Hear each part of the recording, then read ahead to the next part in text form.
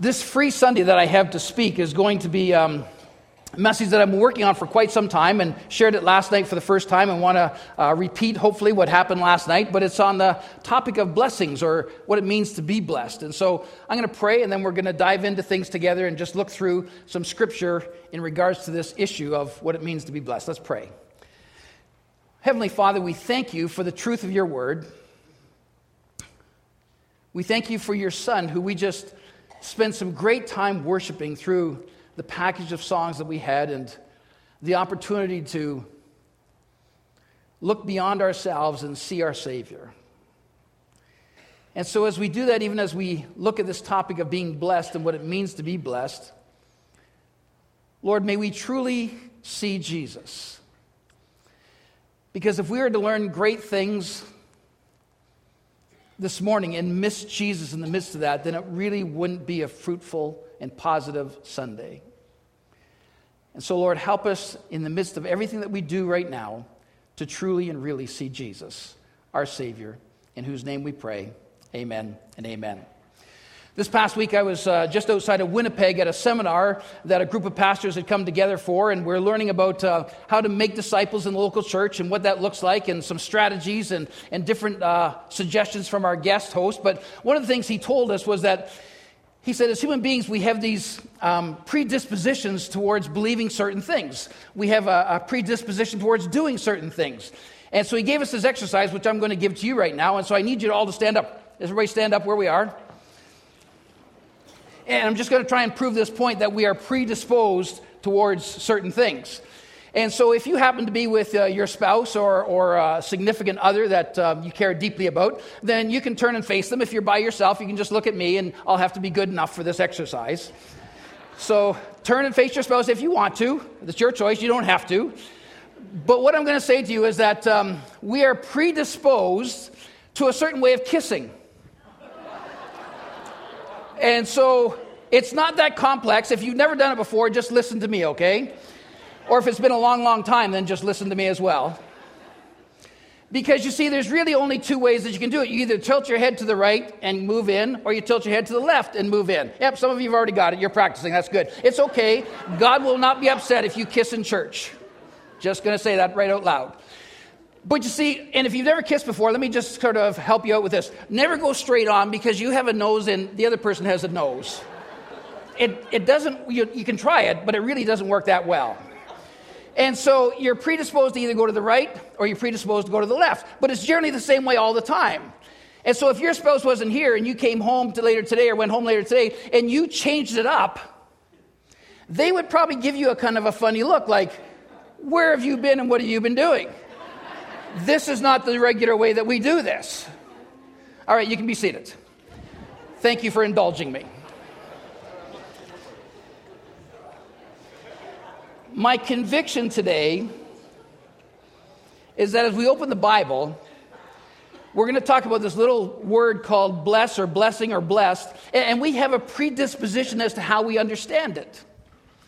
And I'm going to walk us through some Old Testament passages and then go into the New Testament. And then we're going to end up in Matthew chapter 5, where we're going to look at the Sermon on the Mount from Jesus for a few moments. But I believe that we have this predisposition to this biblical concept in one particular way. And my intent, and I'm being very upfront and honest with you, my intent this morning is to change our predisposition. And if I can't change it, then I hope to make you think a little bit about it as to how we look at this word when we say we want to be blessed or we're trying to bless someone.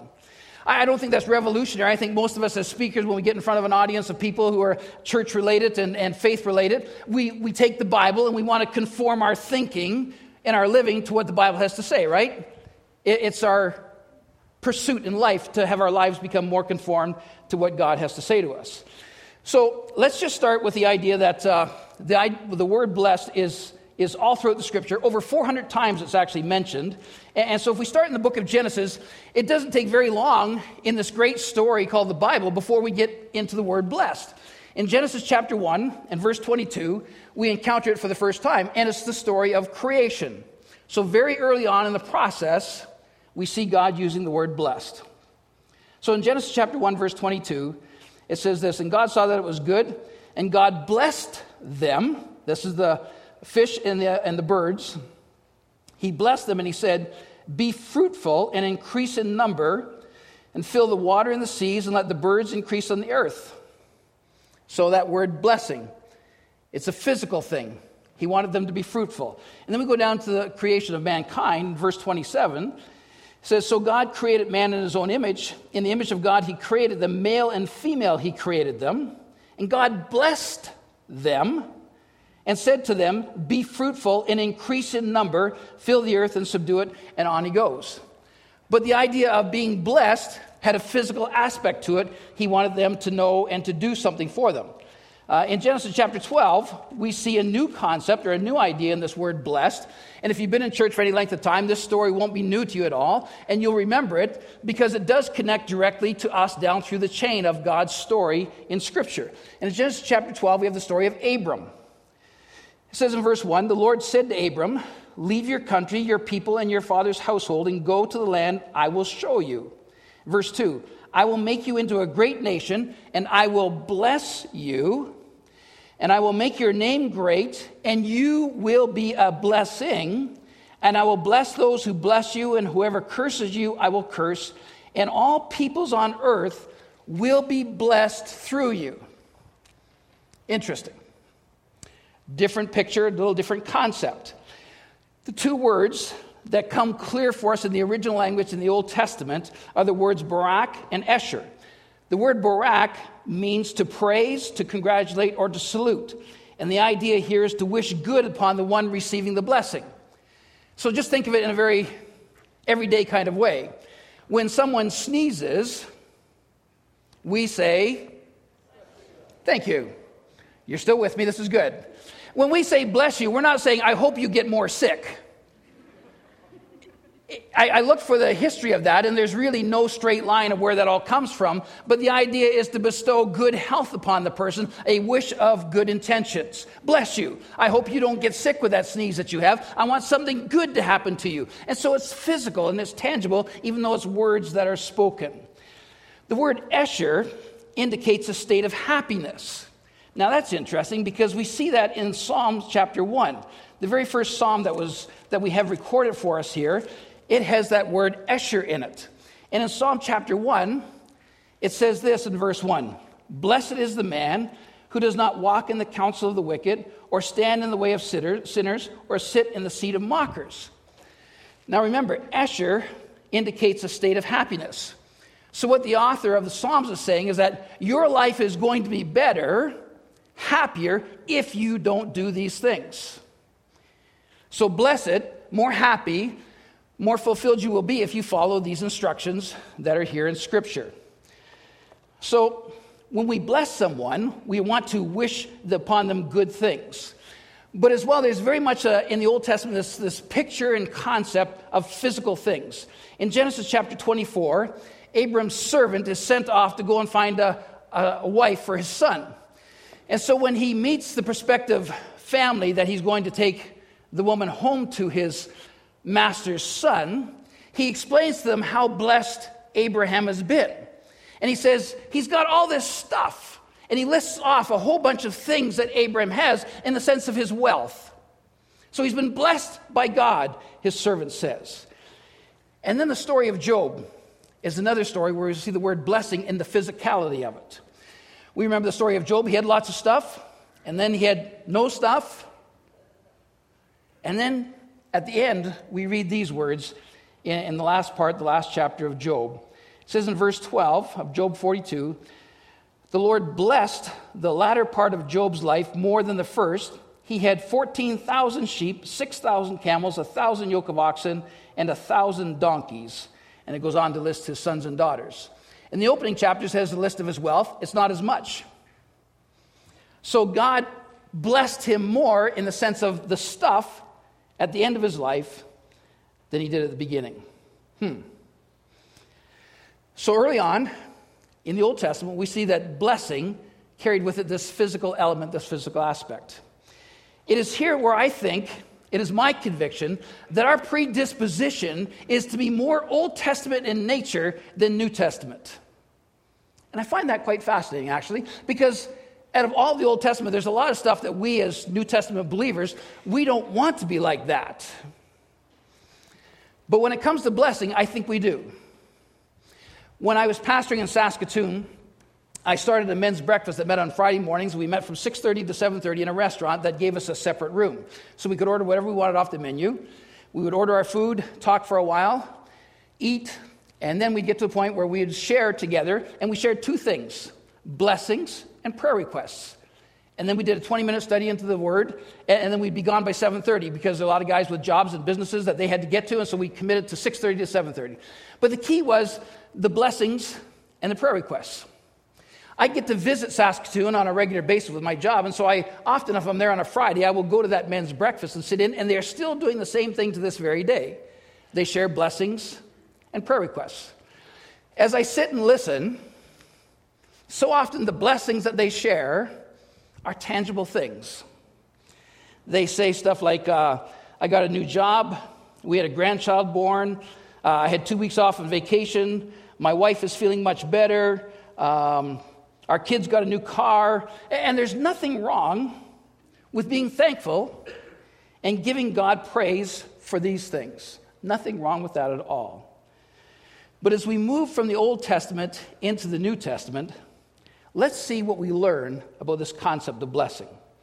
There's a much more spiritual aspect of blessing in the New. If you have your Bibles, turn to Ephesians chapter 1, verse 3. Here it kind of encapsulates, Paul does the whole picture of what the New Testament is saying when it talks about how blessed we are. Okay? In Ephesians chapter 1, verse 3, Paul writing to the church there at Ephesus, and he says, "Praise be to the God and Father of our Lord Jesus Christ." Now listen to this. "Who has blessed us in the heavenly realms with every spiritual blessing in Christ." Wow. Has blessed us with every spiritual blessing. And so there's this idea of it having happened, but it's an ongoing thing that still takes place. And so it's like when we encounter Jesus Christ and we give our lives to Him, then we journey through life with the realization that we have been blessed by having a relationship with Jesus, but then that blessing goes on and on and on and on, because Paul says we have been blessed with every spiritual blessing, not a handful, a couple, a few. We've been blessed with every spiritual blessing that there is in the heavenly realms in Christ Jesus. Wow. That begins to change things. Scholars tell us, as I've researched this and looked at it throughout the Old and New Testaments, that there is no reference in the New Testament to blessings being of a physical nature. Interesting. Many references in the Old Testament to blessings being of a physical thing, something that you can tangibly touch and feel. But in the New Testament, it changes. And it says, no, the blessing is attached to your relationship with Jesus Christ. Well, we need to keep that in mind as we go to Matthew chapter 5 and we unpack the idea of what the Beatitudes are all about in the Sermon on the Mount. Go to Matthew chapter 5 in your Bibles if you have them there with you. So we looked at the Old Testament physical aspect, we looked at the New Testament spiritual aspect, and now I want us to look at this idea of having a passion to actually be blessed and what that means and what it looks like. Let me just read to you Matthew 5, the first few verses, and think and picture this because it's the Sermon on the Mount, so Jesus has gathered these people together. He's now sat down, and he's beginning to teach them. So it's an assembly somewhat like ours, a little different locale, but he's assembled them to teach them. So in chapter 5, verse 1, it says, "Now when he saw the crowds," that's Jesus, "he went up on a mountainside, sat down. His disciples came to him and began to teach them." And here's the starting of it. Got a group of people together. His opening line in the sermon that we have recorded for us in Scripture is this: "Blessed are the poor in spirit, for theirs is the kingdom of heaven." You know, I communicate for a living, and I want to tell Jesus that's not a great opening line. You're not going to warm the hearts of the people so that they're going to want to listen more. In fact, he starts off with something that is incredibly countercultural. And as countercultural as it was back in the day of Jesus, some 2,000 years ago, it's still countercultural today. Let me just continue reading a few more of the Beatitudes and hear what he has to say. So he says, "Blessed are the poor in spirit, for theirs is the kingdom of heaven. Blessed are those who mourn, for they will be comforted. Blessed are the meek, for they will inherit the earth. And blessed are those who hunger and thirst for righteousness, for they will be filled." And if you've been in church for any length of time at all, you know that it goes on and on. And just to be frank, it doesn't necessarily get better. The blessings. How is it that Jesus can look out at this crowd of people and say, if you want to be blessed, here's some help for you? Well, let me just unpack some of this stuff and see if we can't get a grasp on what he's trying to say. First of all, we need to understand that the Beatitudes are progressive in nature. They're not a haphazard of things where Jesus says, oh yeah, here's one, here's another one, where he just throws out some random ideas. He's actually leading them through a progression to help them understand what it means to truly be blessed in our relationship with God. So the first one is, he says, blessed are the poor in spirit. What's he saying? Well, one scholar has said that when it comes to that word blessed here in the Beatitudes, the fullest meaning of the term had to do with an inward contentedness that is not affected by circumstances. So if we want to be blessed, Jesus is saying, don't worry about the stuff.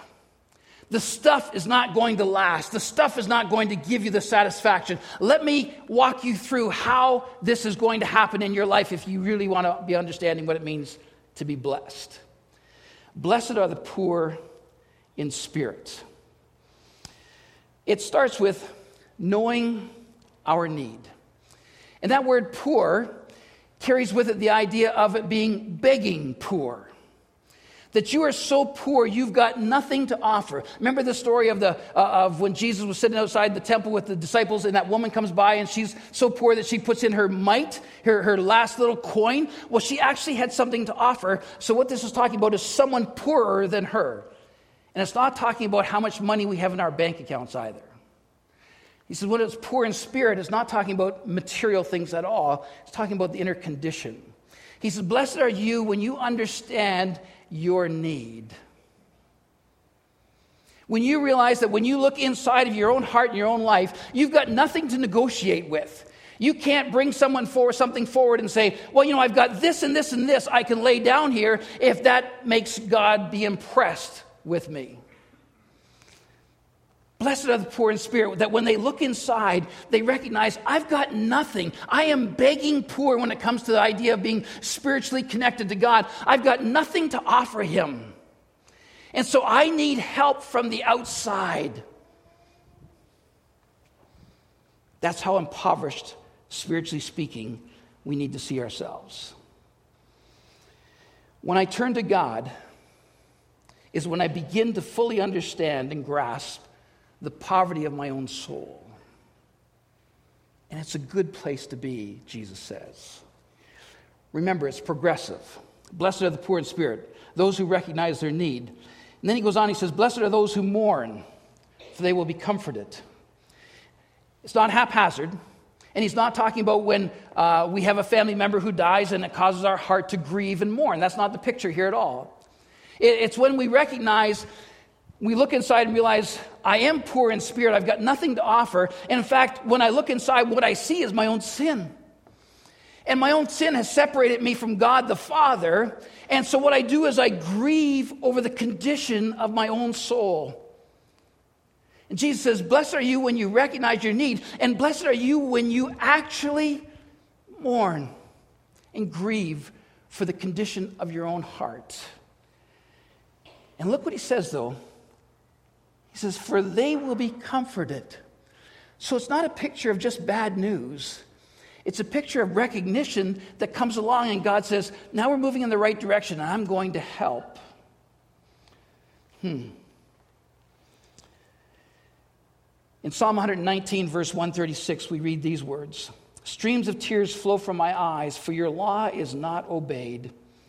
when I look inward and know that I cannot solve my own problem, when I see my own sin, and when I see that sin, I am led to repent with a sorrow that is godly in nature, Jesus says at that moment, blessed are you. You're moving in a healthy direction. Progressive. Blessed are the poor in spirit, blessed are those who mourn. The next one, blessed are the meek, for they will inherit the earth. That's an odd one, the meek. We tend to think of meekness with weakness, if we're honest. But I love what one scholar wrote, and I put it down in my notes because he came across this definition, and he said, meekness is power under control. And he gave two illustrations, and one of them is Jesus himself when he was being taken to the cross and was being abused and whipped and beaten and was being hung there, and his life was going to be taken from him. They did everything they could to break him. And he could have called, the scripture makes it clear, the angels to come and rescue him, but he didn't. Why? Because there was a power under control, him knowing that this is his Father's will, and so he was going to walk that journey, recognizing that his Father had ordained these things, and that was a power that was actually under control, not a weakness that couldn't do something. The other story he gave, which I thought was fascinating, is the story of Joseph in the Old Testament, in the book of Genesis. Again, if you've been in church for any length of time, you'll know that story. Joseph was sold by his brothers into slavery, right? He hadn't done anything wrong other than wearing that stupid coat that his father had given him. And he did brag a little bit about it. But his brothers sold him into slavery. He went to another country. He ends up in a great situation because he gets bought by this guy Potiphar, who then brings him up through the ranks, and he comes second in command in the country. But then something happens where he's thrown in jail for unjust reasons. And there's no picture anywhere of Joseph ever looking to exact revenge. But rather he responds with meekness, a power that's under control. And when we get to the end of his story, when his brothers have to come down because there's a famine in the land, and they don't recognize Joseph, but Joseph recognizes them, and he's got all the power and all the authority to do whatever he wants. And what does he say to them? He says, ultimately, when you did that, you meant it for harm, but God meant it for good.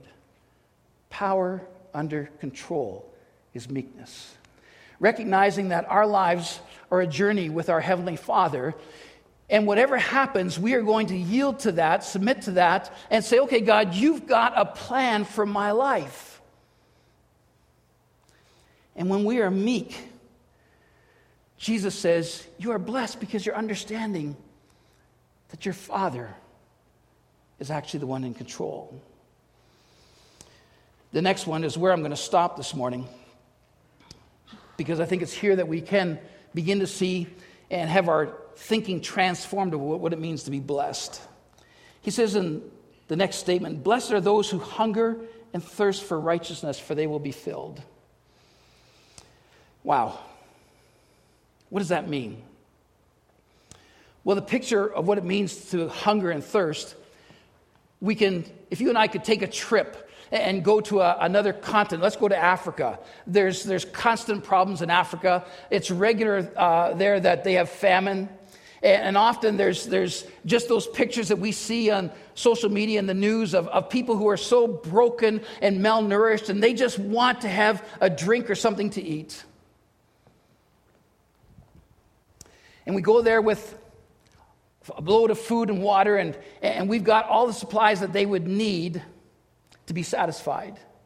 And so we walk out and we see a group of people sitting over here, and they can't move because they're so malnourished. They haven't eaten or drank anything for so long. They can't even get up to come and greet us. And we walk over to them and we greet them, and we let them know, do you know that I just recently got a new app on my phone?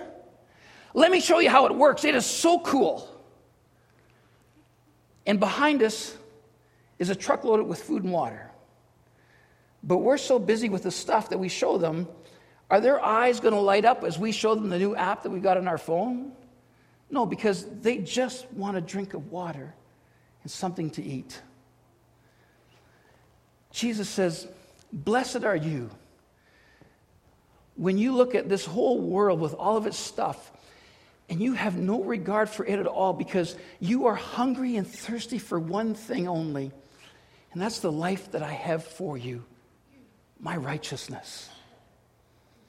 Blessed, satisfied, happy, content. And actually the word that Jesus says to them is that they will be filled or they will be satisfied when they hunger and thirst after this. You see, we are blessed when our lives are focused on right living. We are blessed when we understand how we need our Savior. We are blessed when we are hungry and thirsty for Jesus himself. Because Jesus says it's at that point when the deep part of your soul that really, where the needs really reside, they will be met and filled.